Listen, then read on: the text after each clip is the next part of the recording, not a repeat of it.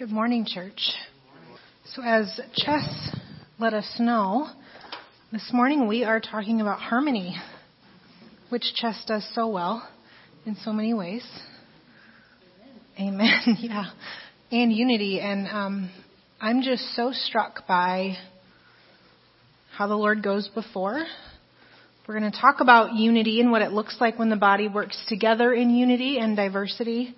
And yet this morning we've already seen such a beautiful picture of what it looks like for the diverse body of Christ to work together and to bear one another's burdens. And so we're doing this well already.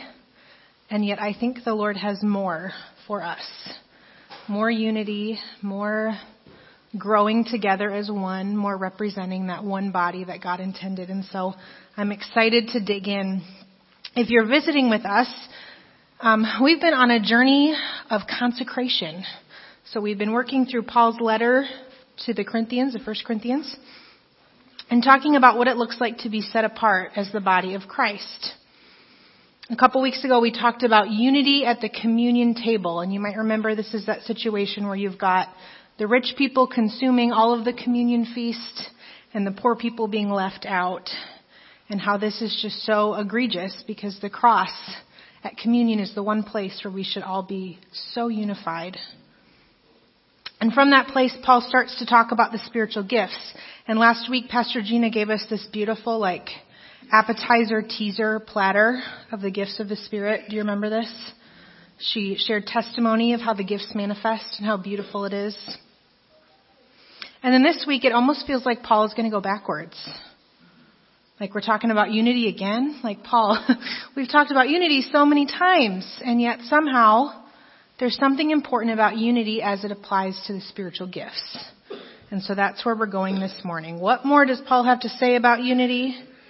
And what does it look like in the context of gifts? And so to explore that, we are in 1 Corinthians 12, and we're going to read 12 to 31. If you've got your Bibles with you.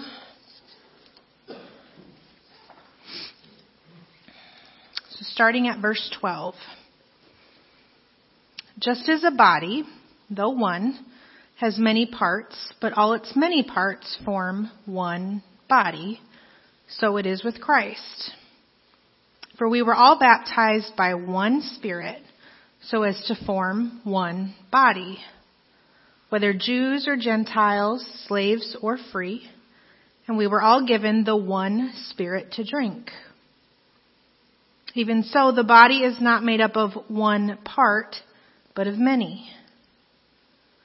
Now, if the foot should say, because I'm not a hand, I don't belong to the body, it would not for that reason stop being part of the body.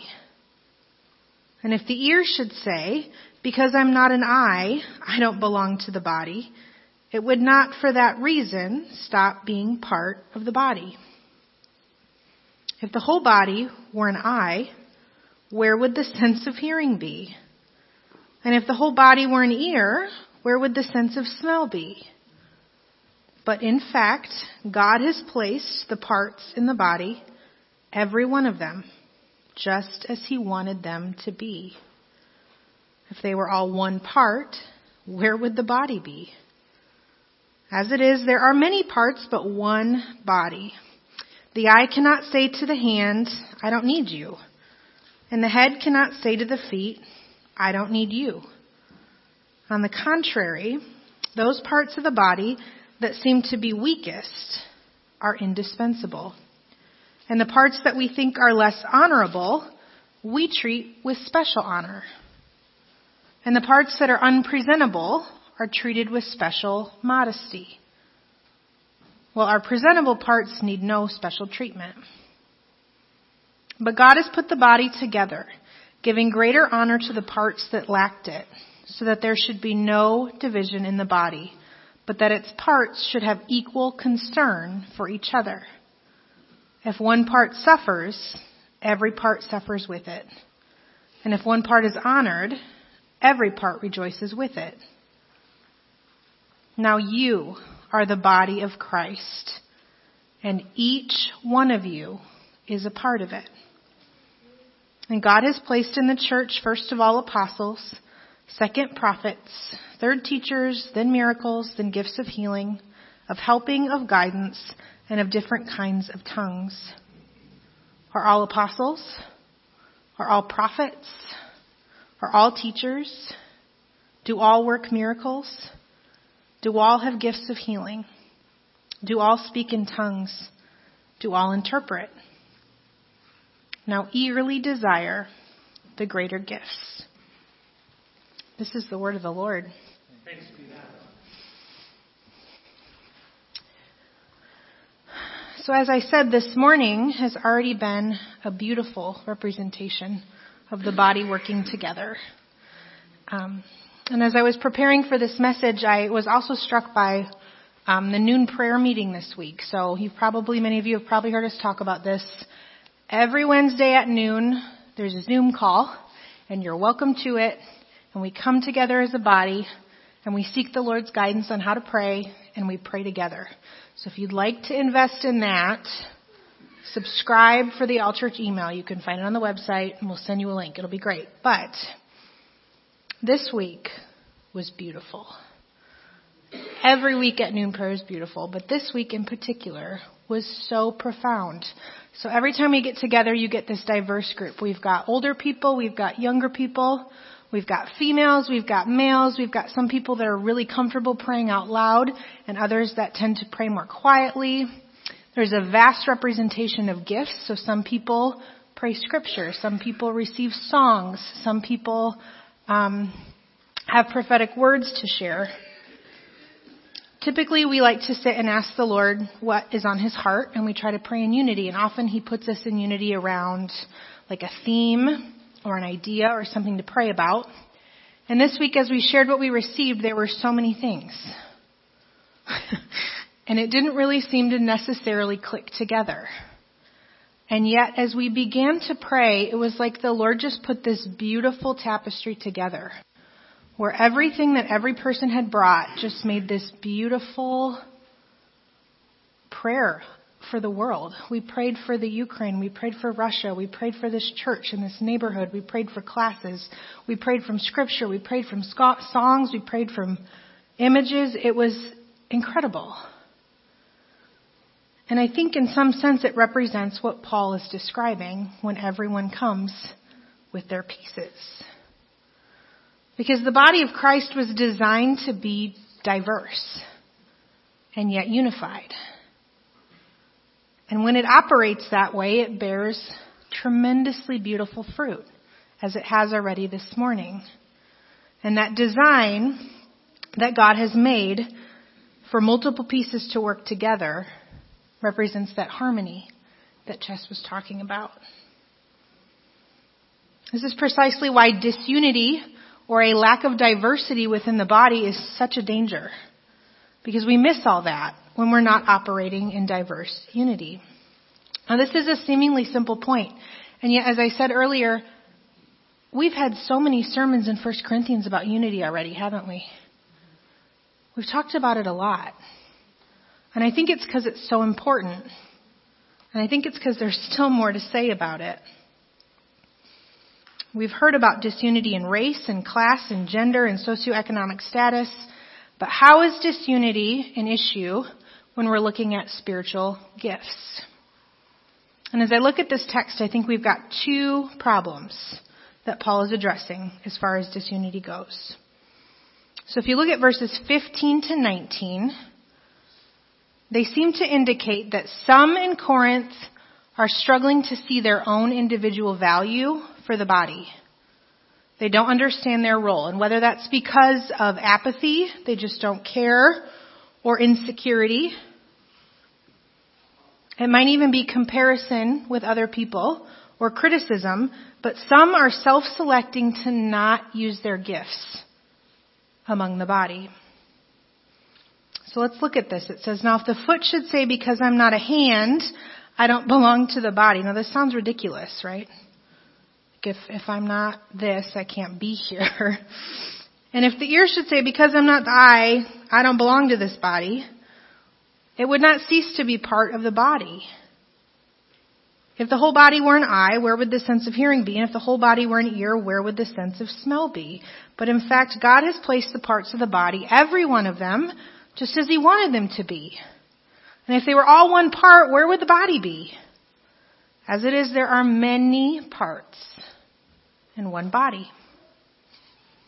Now, Paul chooses his examples really intentionally. Like, he didn't just randomly pick parts of the body. So I lived in the Middle East for several years, and in Eastern culture, feet are really shameful. You know, like if you came to my house and sat on the couch, you could put your feet up and I wouldn't be offended.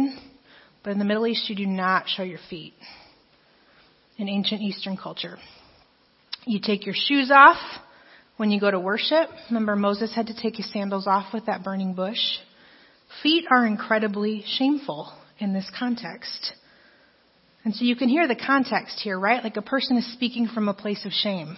Like what I have to bring is dirty or less than or bad. And so I'm not going to bring it. In the same way, eyes are seen as more important than ears. There's something about eyes being a picture into the soul, and ears are sort of extra. So what I've got isn't as good as what someone else has. So I'm not going to bring it. So from this, we can deduce that some are feeling shameful or unworthy or invaluable, and some are even comparing themselves to others and the gifts that they bring. Some of them feel as if they've got nothing valuable to bring to the body. This is not a problem isolated to Corinth, is it? What does this look like today? How many times haven't you heard statements like, well, you know, I'm not really a pastor or a teacher, so I can't, it's not really my thing.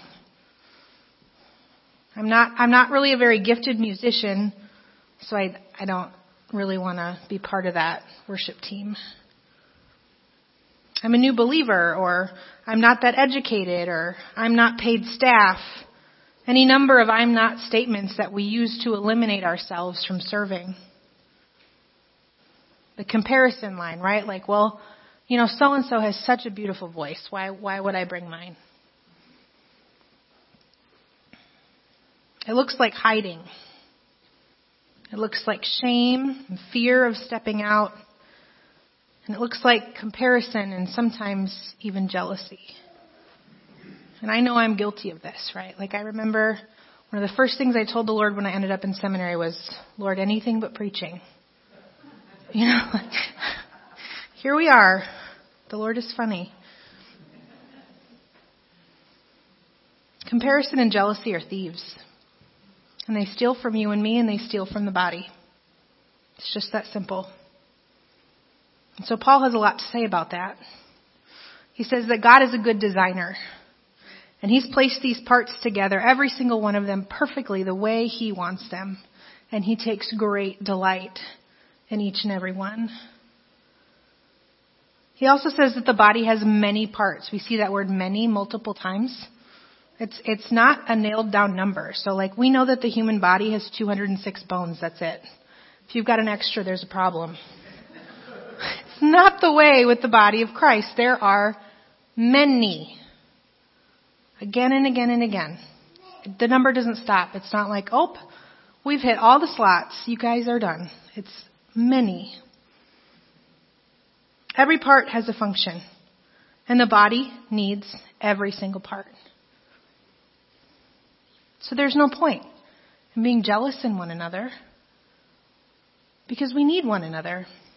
There's a wise pastor that has a quote that I actually wrote down at one point in my faith development journey, and he said, jealous Christians just don't know who they are.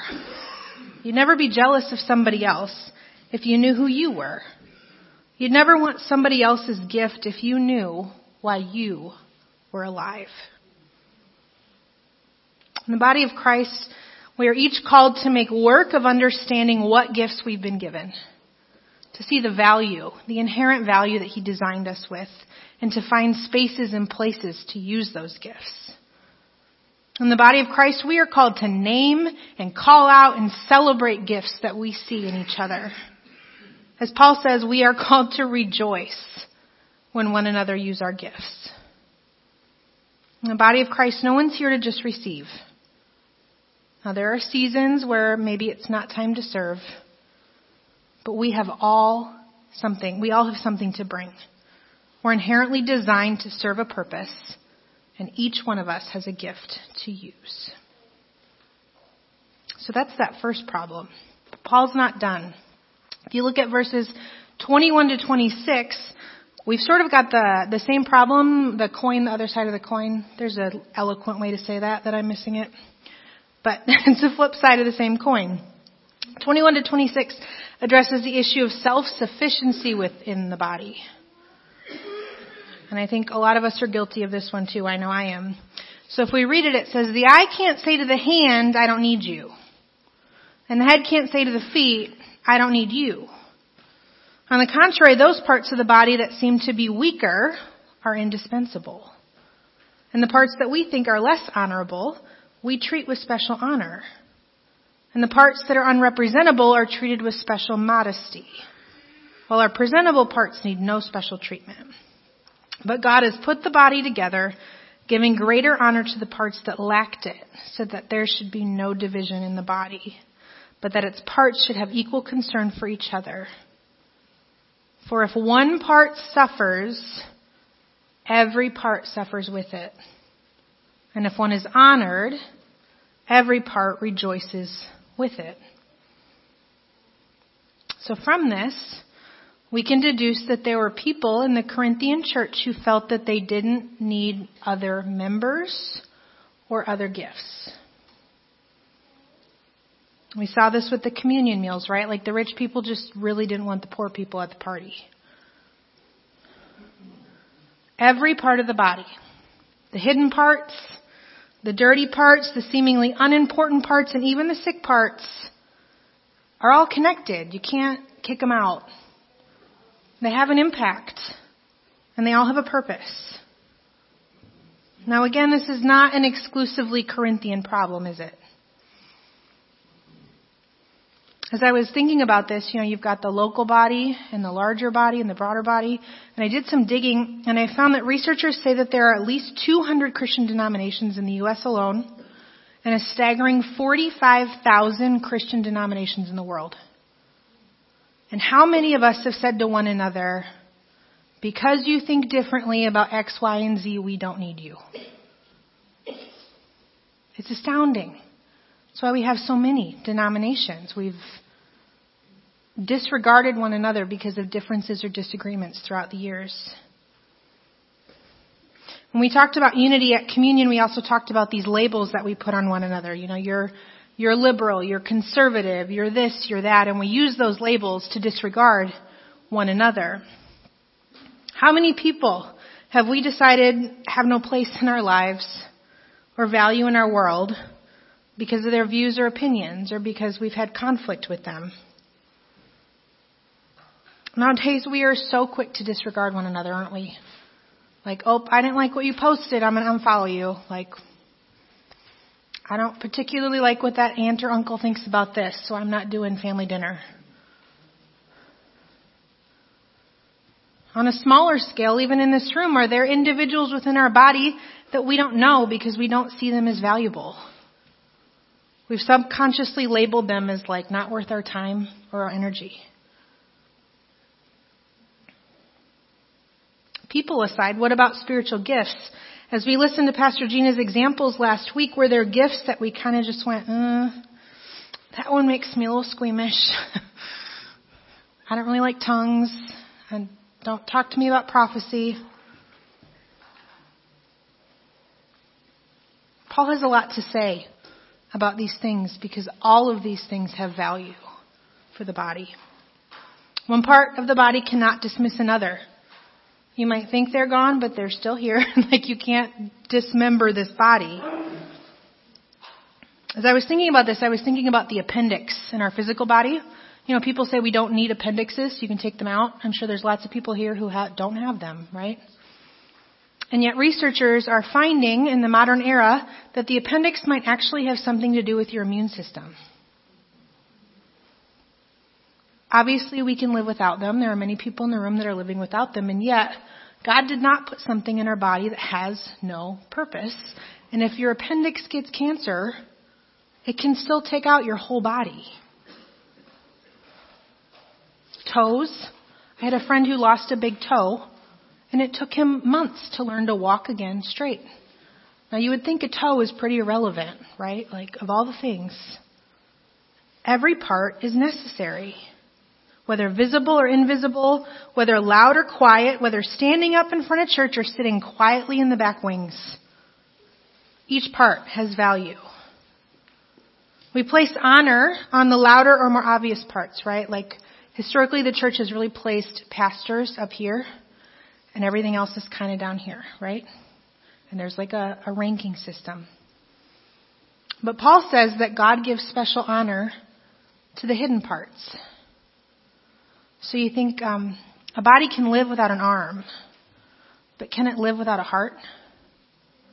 You can't see my heart, but God has made this body to protect it at all costs because we need it. Bodies can't be reproduced without reproductive organs. And those are seen as shameful. We cover them. Even in a world that doesn't know how to honor, God knows how to honor the hidden parts, the shameful parts, the sick parts. Every part of the body is interdependent on every other part. If one part suffers, every other part suffers with it. And if one part is honored. So if one part of the body gets worked really hard at the gym, the rest of the body benefits. But if any part of the body is sick, the rest of the body gets sick too, like that appendix in cancer. We can't separate ourselves from any other part of the body, whether sick or healthy, comfortable or uncomfortable. And we cannot be selfish, whether in our shame or our self-sufficiency. We must be interdependent. As one commentator put it, the parts of the body work together. The eyes and the ears don't serve themselves, but the whole body. The hands don't feed and defend themselves, but the whole body. The heart does not only supply blood to itself, but it supplies the whole body. Sometimes there is a part of our body that only lives to serve itself. It doesn't contribute anything to the rest of the body, and everything it gets is used to feed and grow itself, and we call that cancer. And that's not what God intended. In the body of Christ, we're called to care when one part is sick. We're called to look for and name and celebrate the gifts and value of each member, however hidden or quiet or insignificant. We're called to make space for each gift that God has given, and we are called to depend on one another. We're one body. You see that word one 6 times in Paul's opening statements. Just as one body, though one, has many parts, but all many parts form one body, so it is with Christ. For we are all baptized by one Spirit so as to form one body. Whether Jew or Gentile, slave or free, we were all given the same Spirit to drink, that one Spirit. Even so, the body is not made up of one part, but many. Paul continues this point as he closes this section in 27. He says, now you are the body of Christ, and each one of you is part of it. And God has placed in the church, first of all, apostles, second, prophets, third, teachers, then miracles and gifts of healing, of helping, of guidance, of different tongues. And then he's got all these rhetorical questions. Are all apostles? No. Are all prophets? No. He goes on. Now, as Paul closes, this might be a little confusing, right? Because I just told you every part has value. And yet we've got this rank system. So what's that about? This is really the pinnacle of what Paul's trying to say. The order of this list is based on each gift's capacity to bless the church. At the top of the list are apostles who start and lead ministries, and prophets who communicate the word of God. These gifts build up large portions of the body of Christ in direct ways. And further down the list are tremendously good gifts that are used in smaller contexts. Now, the point that Paul is making is that our goal in having gifts should not be for us to build ourselves up, or to puff up for others. Our goal in having gifts should be to use them to build up and encourage the body of Christ. We should desire gifts that best help us to do that work of building and encouraging the body. And so this morning, if you feel a little bit like a foot or an ear, as if you have very little value or gifts to bring to this body, God's grace to us this morning is an invitation to see the unique gift that you bring to this body. There's no need for insecurity or comparison here. God has made each one of us with purpose. He takes delight in each one, and the body of Christ needs you. And if this morning you feel a sense of conviction, perhaps we've disregarded people because we assumed they didn't have value. Perhaps we've canceled someone because we disagreed with them. Perhaps we've avoided spiritual gifts that stretch us and put us outside of our comfort zone.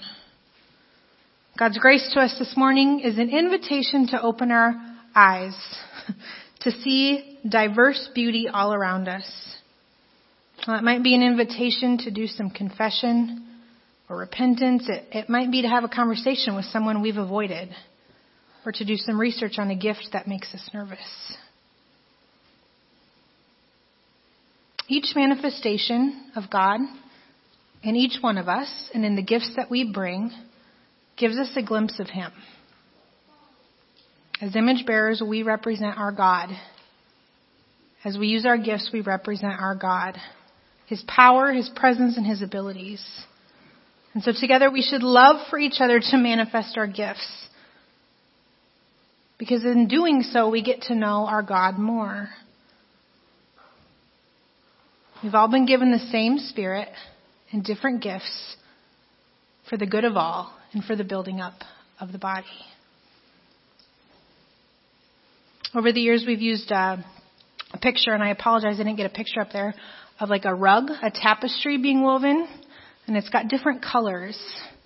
And each thread is of a different texture, and it's all being woven together. And in the back, it looks a little messy. Have you seen the back of like a rug being made? But the front, it's this beautiful picture that's clear. And we've used that to talk about different parts and situations of our lives, but I think this also applies to the body. That each one of us has a role to play in representing God to the world. Amen? Let's pray.